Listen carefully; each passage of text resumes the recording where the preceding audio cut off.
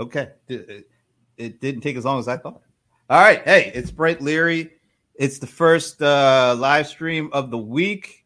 You know this is the BBC. You know it's not the dudes over in London. It's right here at Stockbridge, Brent Broadcasting Channel here. And this is a special A Few Good Minutes because it's not just a few good minutes. It's a few good minutes today. But then there's a carryover, or as we like to say, a crossover tomorrow with Enterprise Hits and Misses, which is hosted by the one and only John Reed, who is joining me right now. What's up, man? Yeah, this is going to be good. We are really going to break both of our shows, which is cool. I was just reading over some of the history of crossovers in TV. Some of them were really bad. I told you about the Ally McBeal practice one. God. We gotta be careful, or we're going to wind up there. No, but we're not doing that, man. We're the last thing we will do is wind up there. But let's give them the impetus, or at least the reason why we wanted to do crossover, because there's the right crossover, and this is how it kind of went.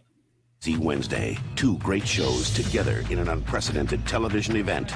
Law and Order and Homicide on a case straight from today's headlines. Nerve gas in crowded subways. Everybody was running, screaming. Two cities, two attacks. It's the same guy! It starts in Law and Order's New York. We violated a defendant's constitutional rights. The story ends on Homicide. You can't stop anything. Law and Order and Homicide together starts Wednesday, 9 Central on NBC. See, that's the way. That's what got us going, because Law and Order, Homicide, Lenny Briscoe, Frank Pym. That's the way we need to do this thing, man. Can I be Frank Pembleton? I know the physical resemblance is kind of stretching it a little bit, but I love that guy. It's the wrong guy. That's just perfect. Hey, man, that's high drama, man. That's how it is. Absolutely. And not only that, there are two cities, because I'm down here in the Atlanta metro and you're up there in the Boston area, so we got that kind of covered. Yeah, indeed. I guess two cities under duress. Yeah, and of course Al. Wow. Yeah. And Al is wondering who's Law and Order and who's was it Law and Order first and then carried over to Homicide? I think that's how it went. So yeah, I guess I'm Law and Order. I'm Lenny Briscoe. All right, I'm good with that. All right, cool. All right, man. So we're having a little fun, but we got some really interesting things to talk about. We're going to be talking about a little about data privacy, but that's for your show tomorrow. But for right now, you first of all, you're co-founder of Diginomica, one of the great online publishing outlets for anything enterprise software, and you guys do hardware too, right? I mean, you guys kind of do it all. We do a lot. We try to look at enterprise transformation from every possible angle we can. You do a good job with that. But the thing that I really like about what you do is sometimes the stuff that happens is great, works out, the way it's planned, or even better in some instances. Sometimes it doesn't, man. So I love the enterprise hits and misses thing. Yeah, man. I mean, it's every week there's some hard stuff to talk about as well. And I'm basically trying to do both. The thing is that unfortunately, we don't like to learn from our mistakes in this industry, but we have to. And we also have to laugh a little bit. So I'm basically right now I'm plugging our show on LinkedIn. Then I'm going to log off of LinkedIn, because if you're hearing that ping, that's probably from my side, which is really annoying. Yeah, I wasn't going to say anything. Yeah. No, this ping's going to go away. Let me get off of LinkedIn. So the whole idea is call attention to the hard stuff, but also have a little bit of fun along the way. I don't think we do a very good job of humorizing the enterprise, but basically sometimes if you don't laugh, you'll cry. So, so it's my chance to do kind of a weekly roundup. And then I thought, it'd be really cool to kind of try to capture that vibe in video. And so that's actually kind of came to you for that, to get some advice on how to pull this off on LinkedIn Live and stuff. So far it's gone pretty good. So thanks. You created a monster. Well, you know what? We better shout out Sandy Lowe from Zoho, because first of all, it's not that we would need to give her the credit. She's already taken the credit for putting us together. So anything that happens, if it's a hit or if it's a miss, we can just throw it off on her at this point. So, just saying. Yep. If you don't like this show, blame Sandy. She already said this is hers. So, all right. Now I know one thing that you really got deep into, especially over the past 15, 16 months, is the whole virtual event scene. And let's face it, we had to go virtual. Companies had to go virtual because nobody could go out for a while, and they had to figure out a way to stay connected and still, get their messages and stuff across. And so all these events over the last, year and a half or so, the most part have been virtual events. Now you're starting to see with the pandemic and kind of seeing the light at the end of the tunnel. You're starting to see, maybe they're called hybrid events where a small portion of folks are actually at a live event, but it's transmitted to a broader audience virtually. You said yourself that you're about to take your first trip since this whole thing came out next week. So give us a state of how well these companies have done putting on these virtual events, and where are the misses? What have been some of the things that they haven't gotten right? Oh my goodness. I did a whole series on this, Art of Virtual Events, on Diginomic. I actually posted a link in our private chat if we could share it at some point socially. But unfortunately, we have not done a very good job with our virtual events whatsoever. And I'm disappointed about it because I feel there's a lot of lost possibilities that were never tried. I have some ideas behind this, and I know probably some of my comments are going to tick people off, and event organizers are going to say, oh, events are hard, and they are hard. But I do want to say one thing, which is I am a creative event designer, and I have put on events for a long time.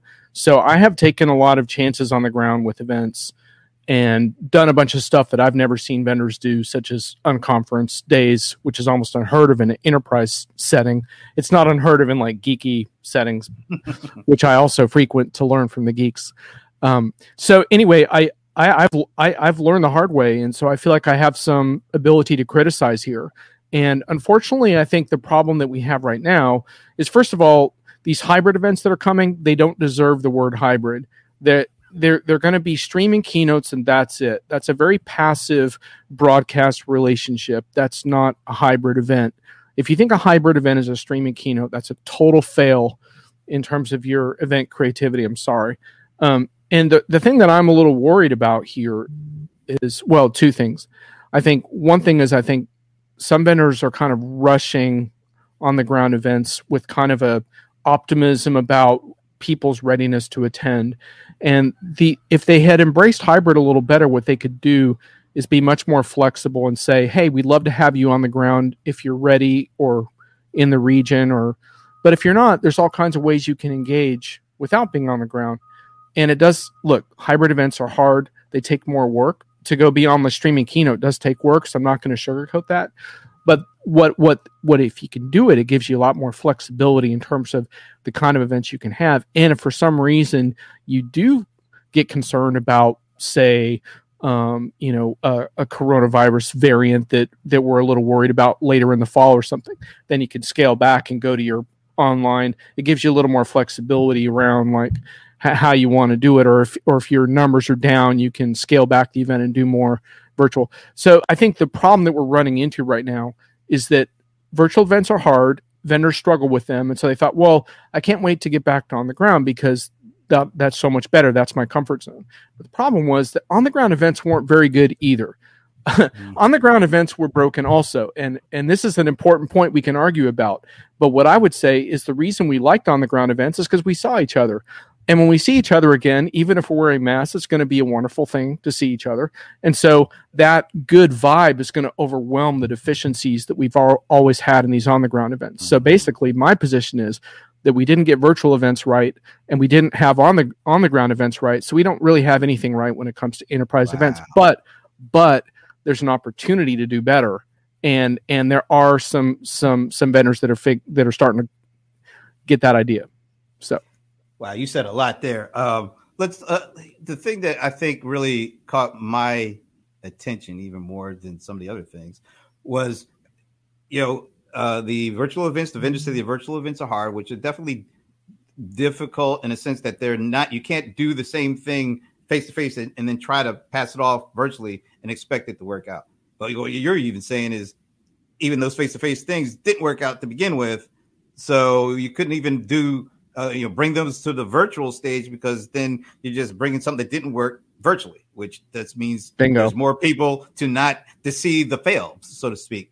But then the thing that really got me is they're rushing to get back to the face-to-face events because even though there may be some fails, at least they're comfortable with those familiar fails, and they're anticipating that we're so happy to get back and be able to see each other, whether we're wearing a mask or not, that we'll be more likely to overlook the fails from the previous, pre-COVID event experience. We'll just be so happy to get back that we will overlook that. And so that's part of the reason that they want to get these things going quicker. Yep. You got it. That's a whole host of problems. We could probably spend more than a few good minutes unpacking all of that. But I do want to emphasize a little bit, though, that there are creative opportunities. And I think that's the thing that gets me excited is that occasionally I do have these experiences online and also sometimes in person that really show me that there are opportunities out there. Did Alan's comment, he asked about metrics, was that right? Just now? Event metrics are part of the problem. Yeah, I mean, Alan, I would say so because I think we're still looking at raw lead gen metrics for the most part in terms of how we judge an event's success or failure. And I think, unfortunately, that's a really narrow set of metrics. And Alan, I mean, you're a smart person, so you know that in our industry, we have a bunch of metrics that don't really work very well. I mean, we could Brent, we could talk about it in terms of things like this video. Like, are we going to look at how many eyeballs did we get? Is that how we're going to evaluate it? And Alan, what I always come back to is that what we're trying to measure, if we can, is not these raw volume metrics. It's got we broke our attendee record again. Oh, that's so awesome. It's like, what kind of engagement did we get? What kind of conversations developed from that? What kind of community interactions were fostered? Those aren't always the easiest things to measure, but there are ways of doing it. I hate to say surveys because that's not my favorite. but the point being, I don't know about you, Brent, but when I think about what was a successful video show for me, I think about the caliber of the conversation around it. If Alan keeps commenting and then other people start commenting, that's great. If it's just quiet out there, that worries me. I think the quality of the conversation is paramount because even if there aren't a lot of people watching in real time, if the content is good enough and you're able to position it in a certain way, you'll get a level of engagement after the show. Right. But I like the real time aspect of doing this. And I think, I'm leaving Esteban's comment up there. We can get to it when we get a chance. But as he hates to answer a question with a question, but I think the thing that was missed on the most when it comes to these virtual events is enticing real-time engagement, embracing real-time engagement. A lot of times, these events are very scripted, and there is a very big hesitancy to break from the script and bring in that real-time opportunity. And I understand, our attention spans are short. You can't, I think the good things that have been the case is 2.5 hour keynotes have been compressed into, I've seen them as little as 30 minutes, 15 minutes. I think that's a smart move when you're talking virtual because there's so many different things going on and people. I've got 5 screens. I'm sure you got about at least that. And if it's not keeping our attention, it's too easy to transfer our attention to other stuff. So I have seen some adjustments, but I think the one thing that's really been missing is I think they look at the attendee as a spectator and they don't allow them to be more of a participant in some form or fashion. I think that's been one of the biggest misses when it comes to these virtual events. Totally. I'll give a good example of a way to combat that in a sec. Esteban saying, Alan's, what are the goals of the event? I think Esteban nailed it there, because I would argue that most vendors who put on events, their goals are branding, messaging, and lead gen. And that's why these events fall flat. Is it in that order though? It feels like hard to say. They might fight over the order, but what we end up with are these broadcasting events. Yeah, and vendors do fear real time engagement and user generated content. Of course they do. But you know, you can spend your whole life running around worrying about compliance and legality and stuff like that, or you can take a brave break from that. And obviously you have to think about those things, but you know, that's what good event moderation is all about, is anticipating that stuff. The same thing comes up in online communities, and we figured out how to handle that to some extent. Now, so let me just give one example, like the event producers that did Web Summit and Collision, which became these huge online conferences. And what I think one of the missed opportunities is you don't have to reinvent the entire event. They still had a bunch of broadcast sessions and stuff like that, but they created pockets of creative engagement. And so I think that's one thing that event planners can start to do, is to figure out, hey, can we create some pockets of engagement that are manageable for us? Like, so instead of having a totally hybrid event, maybe you have a real live stream in one part of the venue. And that's the place where the live stream is happening all day long, for example. So instead of live streaming everything, which could get crazy, you figure out, oh, how can we live stream certain sessions?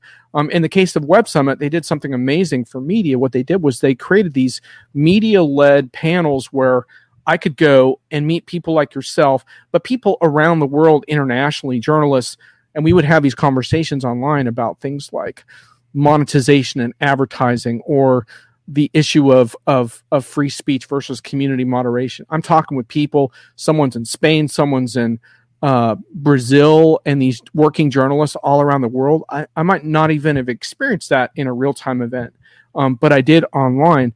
And it just took a bit of creativity on their part to come up with this. And the thing is that online, it creates a great format for that. All you have to do is do it. And that's what's been so frustrating to me, is how few vendors have taken that chance and say, well, we may not be able to create that for all participants, and maybe all participants don't want it, but we could do it for VIPs. We could do it for people who want to pay extra and maybe have that engagement. I've seen that work. There are ways to do it that are super cool. I can give more examples, but now one of the things that we've run across, we being CRM Players, being and Paul Greenberg, we started doing some experimenting stuff around, using these live stream platforms. And one of the things that we experimented around was doing simulcast of virtual events, like keynotes at some of the big conferences, where we're able watch party, basically, right? Basically a watch party. We stream it in, yep. And then we're on screen and we're like, saying our initial thoughts, and we have, the people commenting, and we're sharing the comments. And some organizations welcome it. Some organizations I just don't want to point out, the positive or negative ones. I'm just going to say what it. Yeah. But one of the things that we found is that the folks who understand the value that creates in terms of real-time feedback, sometimes it's going to be positive, sometimes it's not going to be positive, but it's real.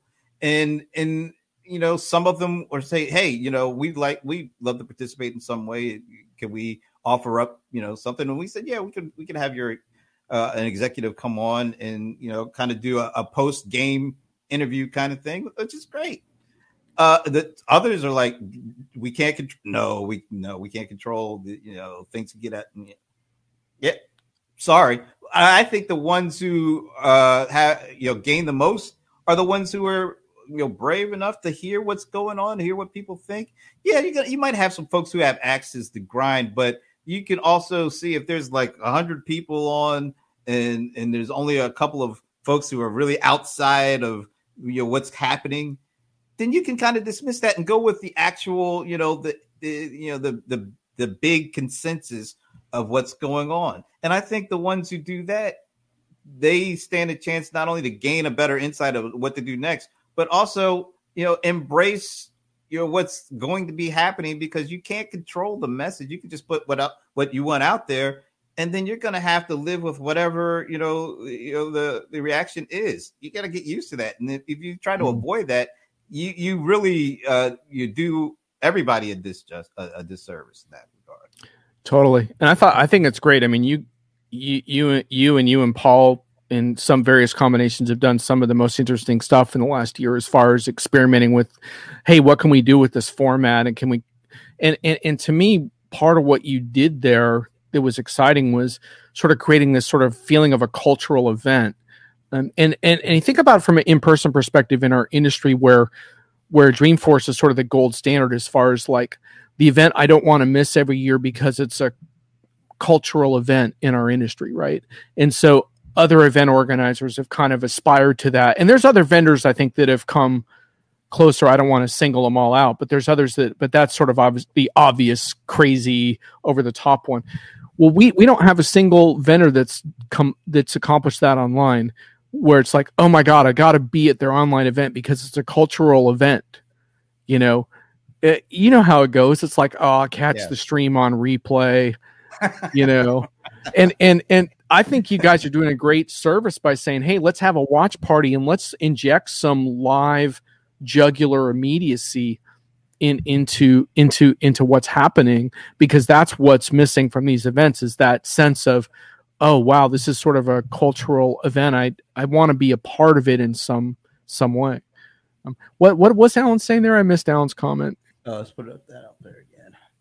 If you have a strong corporate, see, there's a bit of a joke there because Alan is Mr. Corporate Narrative, so everything comes back to the corporate narrative with Alan. So, yeah. Yeah, absolutely. Well, and also, look, I mean, online, you're going to have more what I would call trolls, and trolls just have to be booted out. I mean, there's a troll management thing. But as far as critics are your friend. I mean, yeah. Do you really want a bunch of people blowing smoke, or do you want someone saying, well, this is what you have to fix? Because I don't know about you, I'd rather hear about what I have to fix. Absolutely, because if you don't hear that, you keep making the same mistake every virtual event you do, or any event, because this doesn't have anything to do with virtual. It's just that I think the main thing is you do a face-to-face live event, you can ask for a feedback and you get the feedback directly. The feedback is not seen by everybody. With these virtually streamed kind of things that like we did with our watch party, the comments are out there, and the good ones are out there, the bad ones are out there, and the stupid ones are out there too. You can ignore the stupid ones. As a matter of fact, one thing that did happen at one of our live streams was that somebody went below the belt. Let's just really, a comment was just off the wall, didn't make any sense. The community of folks that were watching the live stream cut them off. The vendor didn't have to do anything. Right. The community of folks that were watching cut them off, because you can recognize when somebody is saying something that has an axe to grind versus a real criticism, a real critique. And if you're engaged with that audience, you don't even have to say anything. The audience will take care of itself. But if you're afraid of the audience, there's no audience, because it won't even be there. Well, it'll be there. It'll just be there, and you don't have any engagement with that audience, which is, I think, the even worse at this point. Yeah, totally. I went to a really amazing show earlier this year. It was a smaller show, but it was for Zoom geeks and people who like produce video content. And what they did is they had a VIP track that was like, basically when keynote speakers rolled off the stage, they would land kind of in this backstage area, and those who had paid extra for the VIP track could interact with them. And this went on all day long, even during the keynote. So you could go with a live stream, but then you could also go backstage and listen to these keynote speakers argue with each other. And you never really see that in real life, right? Because, okay, you have one keynote and then they go, and then the next keynote. Now they're arguing with each other, and they're coming from really different perspectives because they're different expertise. And then people asking questions, and I couldn't get enough of it. And I was just, but you have to have a little bit of courage, right? Because you're basically inviting a distraction, because you're saying, okay, it's okay if you're not watching my keynote right now on the main stage. I don't mind if you're interacting backstage with these other VIPs or whatever. And what it is, it's just it reflects this vendor confidence that we're creating culture around what we do. And that's the meaningful part, is all these relationships that we're building with each other. And that's what's going to see us through, and just watching the amazing comments in the chat. There was one guy who participated who was paralyzed from the neck down. And he was like, someone was like, why are you in the keynote? He's like, these conversations, I can't get enough of these conversations. This is where I want to be.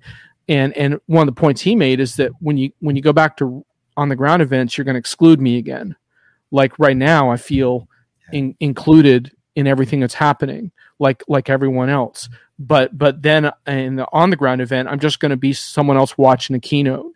And to me, it was just so compelling. It's like, yes, we have so many opportunities to use online to extend our reach in a way that includes people. But it's just like return to work. It's like, how do we make sure that people who aren't there feel like they still have a voice when the rest of the people are back? And I think that's one of the really tricky parts here. So we have a lot to figure out. Well, you said you're traveling. I am. For Vegas, the first time baby. next week. The Vegas. Oh man, it's Vegas again. All right. Tell me how do you go into an event now after 60 months of not going there? You're doing everything virtual. How do you think that's changed the way that you approach going to these events? It's really interesting. I've been asking myself that, and I'm not totally sure what's gonna happen when I'm on the ground. I think one thing I will probably do is I'll probably partake of keynotes from my room, just because I'm still getting used to being around big crowds of people again. So that's just me. But the one thing I'm really prioritizing at this event is my like one-to-one time and small meeting time with people face to face, because I feel like that's a big part of what I've missed. I mean, I have done a lot of like obviously online stuff, but it's a little bit different in person to have those kinds of interactions. And so I'm going to be really curious to see how that goes. Now, what I'm a little bit unresolved about is the social part, like how much I'll socialize outside of the thing. Cause I used to be I was the evening party dog guy, because not because I wanted to party at an event, but because I knew that drunk customers were going to give me the information I really wanted about vendor. And, look, if you want to hear the real story about how customers feel, you should show up after hours and stuff. And you can do that at lunch too, but at lunch they're usually pretty sober, and they're kind of like looking at their schedules and like, which session am I going to go to? They still got their game face on. Yeah, but in the evening, it's like, oh man, ever since this company acquired blah, the support's gone to crap. And, that's the stuff I need to hear in order to like do what we do at Diginomica, was just try to keep it real. And so I'm not so totally sure about some of that stuff yet. And what I've told myself is like, I'm just going to take it, day by day. And I kind of told the event organizers, like, I'm not sure what to expect of me. I'll be at all the meetings that you book me in, but I haven't done this in a long time. And I'm just kind of being open about the fact that, like, perhaps some of that's in my head, but I'm going to have to feel my way through this again. I'm not sure, Well, how do you think the vendor has changed their approach? Have you noticed anything different, how they're going about communicating and setting this up compared to pre-pandemic? Not really. This feels a little bit more like, well, we're so glad to be back together again. And I'm not really sure how many lessons have really been learned. I'll have to report back once I go and see. This particular vendor didn't do much with the virtual stuff at all, and didn't really experiment with the format and what it could do. So, this is kind of like, oh, we got to get back in person. And like I told you before, I have a lot of questions and concerns about that mentality. But there are a few changes, like they never streamed their keynotes before, and those are going to stream live online. So there have been a few changes, but like I said, I really don't know. I mean, I think most vendors for the fall, it's like things do feel different. And, one thing I'm expecting is a lot more regional events, because I think it's just easier for planning purposes to think about smaller scale stuff where people can commute to an event if they want to go for a day. Josh says drop by the Bay Area. Dude, just drive to Vegas, man. It's a nice drive. The weather's lovely this time of year. I'm trying to catch up on a little of these comments. Yeah, he was hasn't changed. Yeah, he wasn't there for an event though. I'm waiting to hear back from you on how it's changed, how different it is, because I'm told that the town is pretty much like living as if the pandemic never happened. So, oh my God, that's really not good if that's the case. Oh my God. Yeah.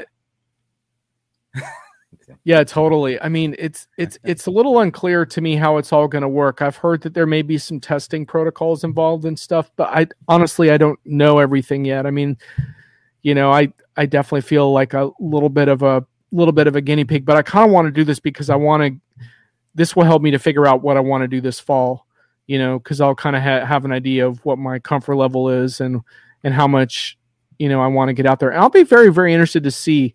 I know that Dreamforce looks like they're going to do a series of satellite events, as opposed to emphasizing one destination. And it looks like they're doing a lot of flex in terms of online versus attending. And so, to me, that's kind of what it's about, is providing flexibility. But I don't think flexibility is enough. I mean, I think this is a lot like the return to work discussion, which is like, are we really being creative around the possibilities, or are we just kind of being like, oh, let's pick the 3 days that people have to be back in the office and then they can, like, how creative is that really? And I think that's the thing we're looking at with events too, is like, there's just to my mind, there's so much missed opportunity to say, why don't we just redo this? Let's redo all of our thinking around it. Because Brent, I mean, you mentioned keynotes, like, do we really need to go sit through another 3-hour keynote ever again in our entire lives? After this experience, after seeing what they can do, if they condense it, and to me it seems to be just as effective, but a lot more pleasurable because everything is quick moving. It's like some of these folks, they took the cues. They understand this is more like a TV show, which means you have to be much quicker. You got to have moving elements to keep us, keep our attention. And they put that in. When it's a regular face-to-face keynote, it's longer for no real reason. It's kind of more drawn out. I think that if they go back to just trying to replicate what a keynote looked like before the pandemic without really understanding the impact that the changes made to keep our attention, that's a good thing. You should carry some of that forward. You should not roll back. I'll be really interested to see if you see more elements of falling back on what we did versus incorporating the good that we found out during these virtual events and building on that, because I keep going back to what you said before. Pre-pandemic wasn't all that great to begin with when it comes to some of this, conference experience.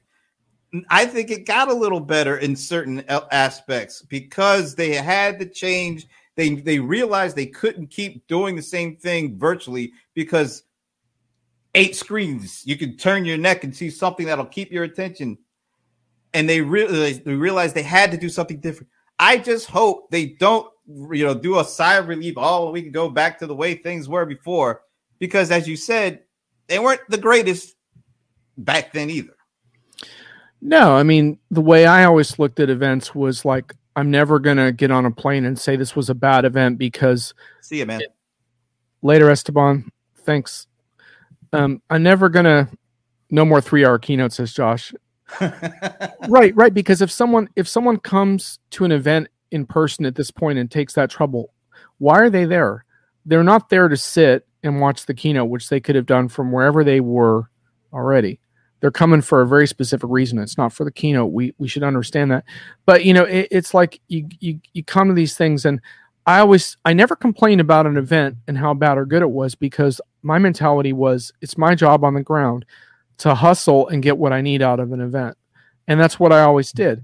But the highlights were often the hustles, right? Like so for example, you have like a little bit of that from the video side, because you at events you do some video stuff that's planned, but you also do some unplanned stuff, right? And so like I know at one point you pulled me into something, but it was like, that's the hustle. That's the good stuff, is like that spontaneous stuff of like, oh, let's grab this conversation while it's hot and film it. And or let me grab someone in the hallway that I really want to. So the hustle is what made the on the ground events good. It was not really the event itself. And and you and I have tasted this in our line of work, because we get invited often to analyst events, and oh my God, some of those events, no offense to some of the vendors, can be so brutal as far as like, let's just make these people sit in this like generic room for like 8 hours and do like a brain dump on all of our product direction. And it's like, oh my God, like that's not a good format. I'm sorry. That's not a good format. And some of those days are going to start to come back this fall. And I just think it's like, well, why don't we take a hard look at that format? Because again, what is your goal? It gets back to Esteban's point. Is your goal just to impart information, or is it to deepen community and relationships? Because the highlight of those events is always the dinner, right? I mean, of course, the networking stuff. Yeah. Of course, the problem with some of those dinners is you wind up in like, this is inside baseball, but you wind up in assigned seats. So you find yourself at like the kiddie table, like isolated from the people you really wanted to talk to, or I'm going back to kindergarten all of a sudden. It's like, I'm looking for my name so I can. Yeah. But the point being, like, it's the informal stuff that gets you excited, and you're like, well, is there maybe instead of telling vendors they have to just completely get rid of everything they've ever done, is there some middle ground where we can start to be a little more creative? That's kind of what I'm saying, is you don't have to revolutionize everything overnight, but there are some cool things you could do just to basically say, like, let's just learn from what we've gone through and make things a little better. Look, it's the person who's responsible for all Sandy. this. There she is. Sandy actually, I give her a lot of credit. She pushed the envelope at a Zoho event based on an online event based on a bunch of crazy ideas. And I thought it was wonderful. I had a great time. It was one of the best analyst events of the entire year. And she took some real chances. One of the really cool things was like, all the information available ahead of time. And so it was a focus on interaction. So they didn't spend like 20 of the 30 minutes during the discussions briefing us on everything. They were able to kind of just give a 5-minute overview and then open it up to discussion. It was so great. So Sandy for the win. What did Josh say there? Oh, what was his previous, his long comment?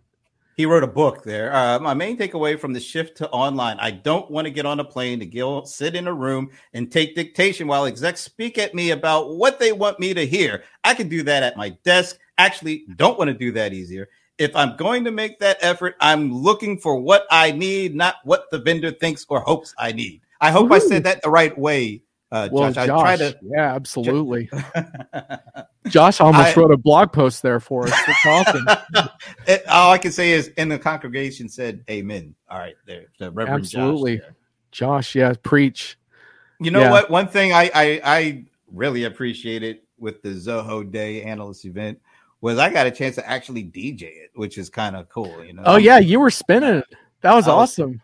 But the best part of it was actually seeing the dancing that the analysts were you were there, weren't you? Yeah, I had my hat on. I had my cool hat on. Yeah, that's right. But I didn't see you dancing because I was so there were some folks on there doing the hula dance. I mean, I saw I was playing a song. Sandy made me play BBD Poison. That's one of her favorites. Oh, so yeah. I literally looked at, and there's like 20 people, each in their little Zoom square.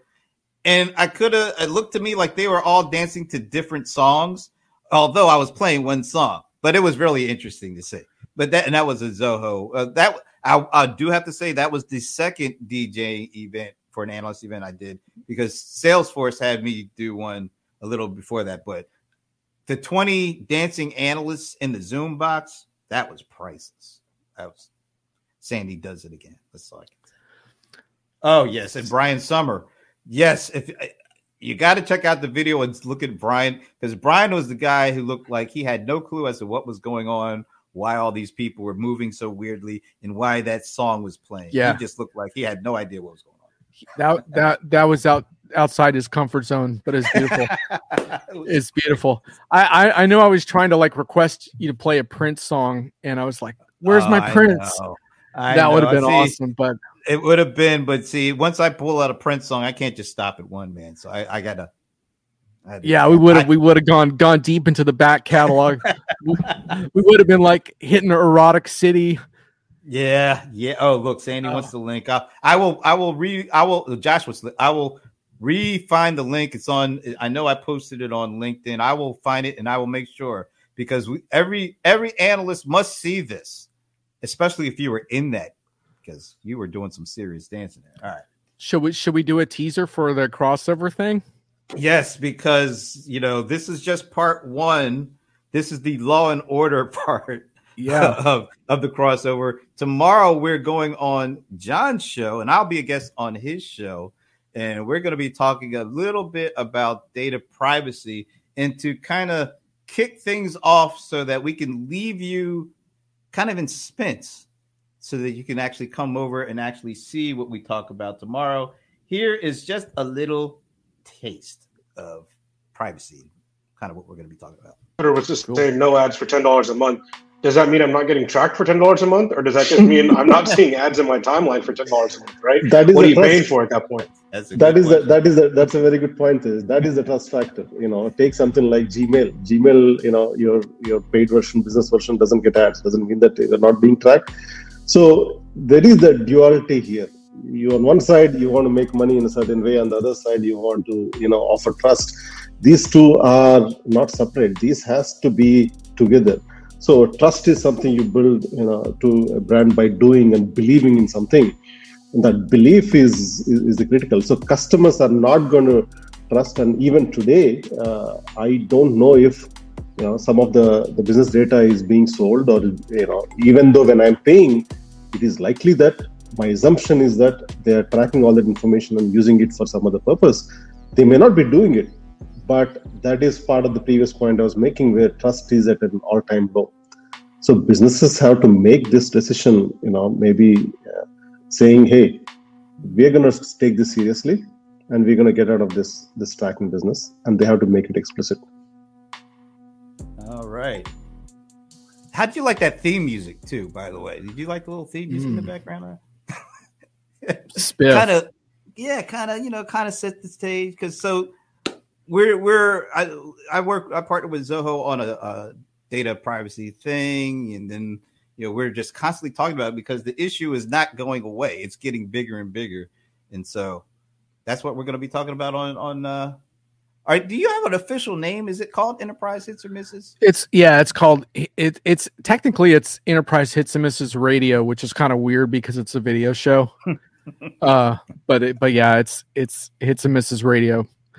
But yeah, it's going to be good. I mean, I want to talk about this with you for a few different reasons. I recently crashed a big vendor event that had like big people in it, like Zoom executive, Salesforce leadership, and I pressed the question of, these remote working tools are really powerful, but they're tracking employees. They're creating all this digital exhaust. And I was looking for a commitment from vendors. Do you challenge your customers on the appropriate use of that data? And and are you using that data to surveil your own employees? That's just one part of this whole privacy thing. But I want to ask you, because what was interesting was that it created a lot of awkwardness when I asked that question. And but I think it is important, and I think like what you raised in that clip is super interesting, which we can get into tomorrow, which is like, do businesses even realize the implications of some of the services they're using and how third-party services are making money off of them, and what does that mean to their commitment to their customers? And so you've done a whole study on this. I'm gonna pick into what you've learned. And we're gonna see where that goes. Two cities under duress. to be continued. That was such a nice setup, a nice tease, man. So you got to check out tomorrow, 1:00, same time, same channel, right? Same channel because it'll be right here. Pretty much, yeah. Yeah, it'll be started from his profile, but yeah, join us. This should be good. The crossover, you can say it. And as I put in the teaser, it is what did I call it? A super or an important social media television event or something like that. Because this is LinkedIn Live, so we can absolutely. Say Let's make it so. Let's make it Thanks, so. Man. Let's do it tomorrow. We will see you then. Take care. Sounds good. We are out. Laters. We'll be out if I can only hit the end broadcast button. There we go.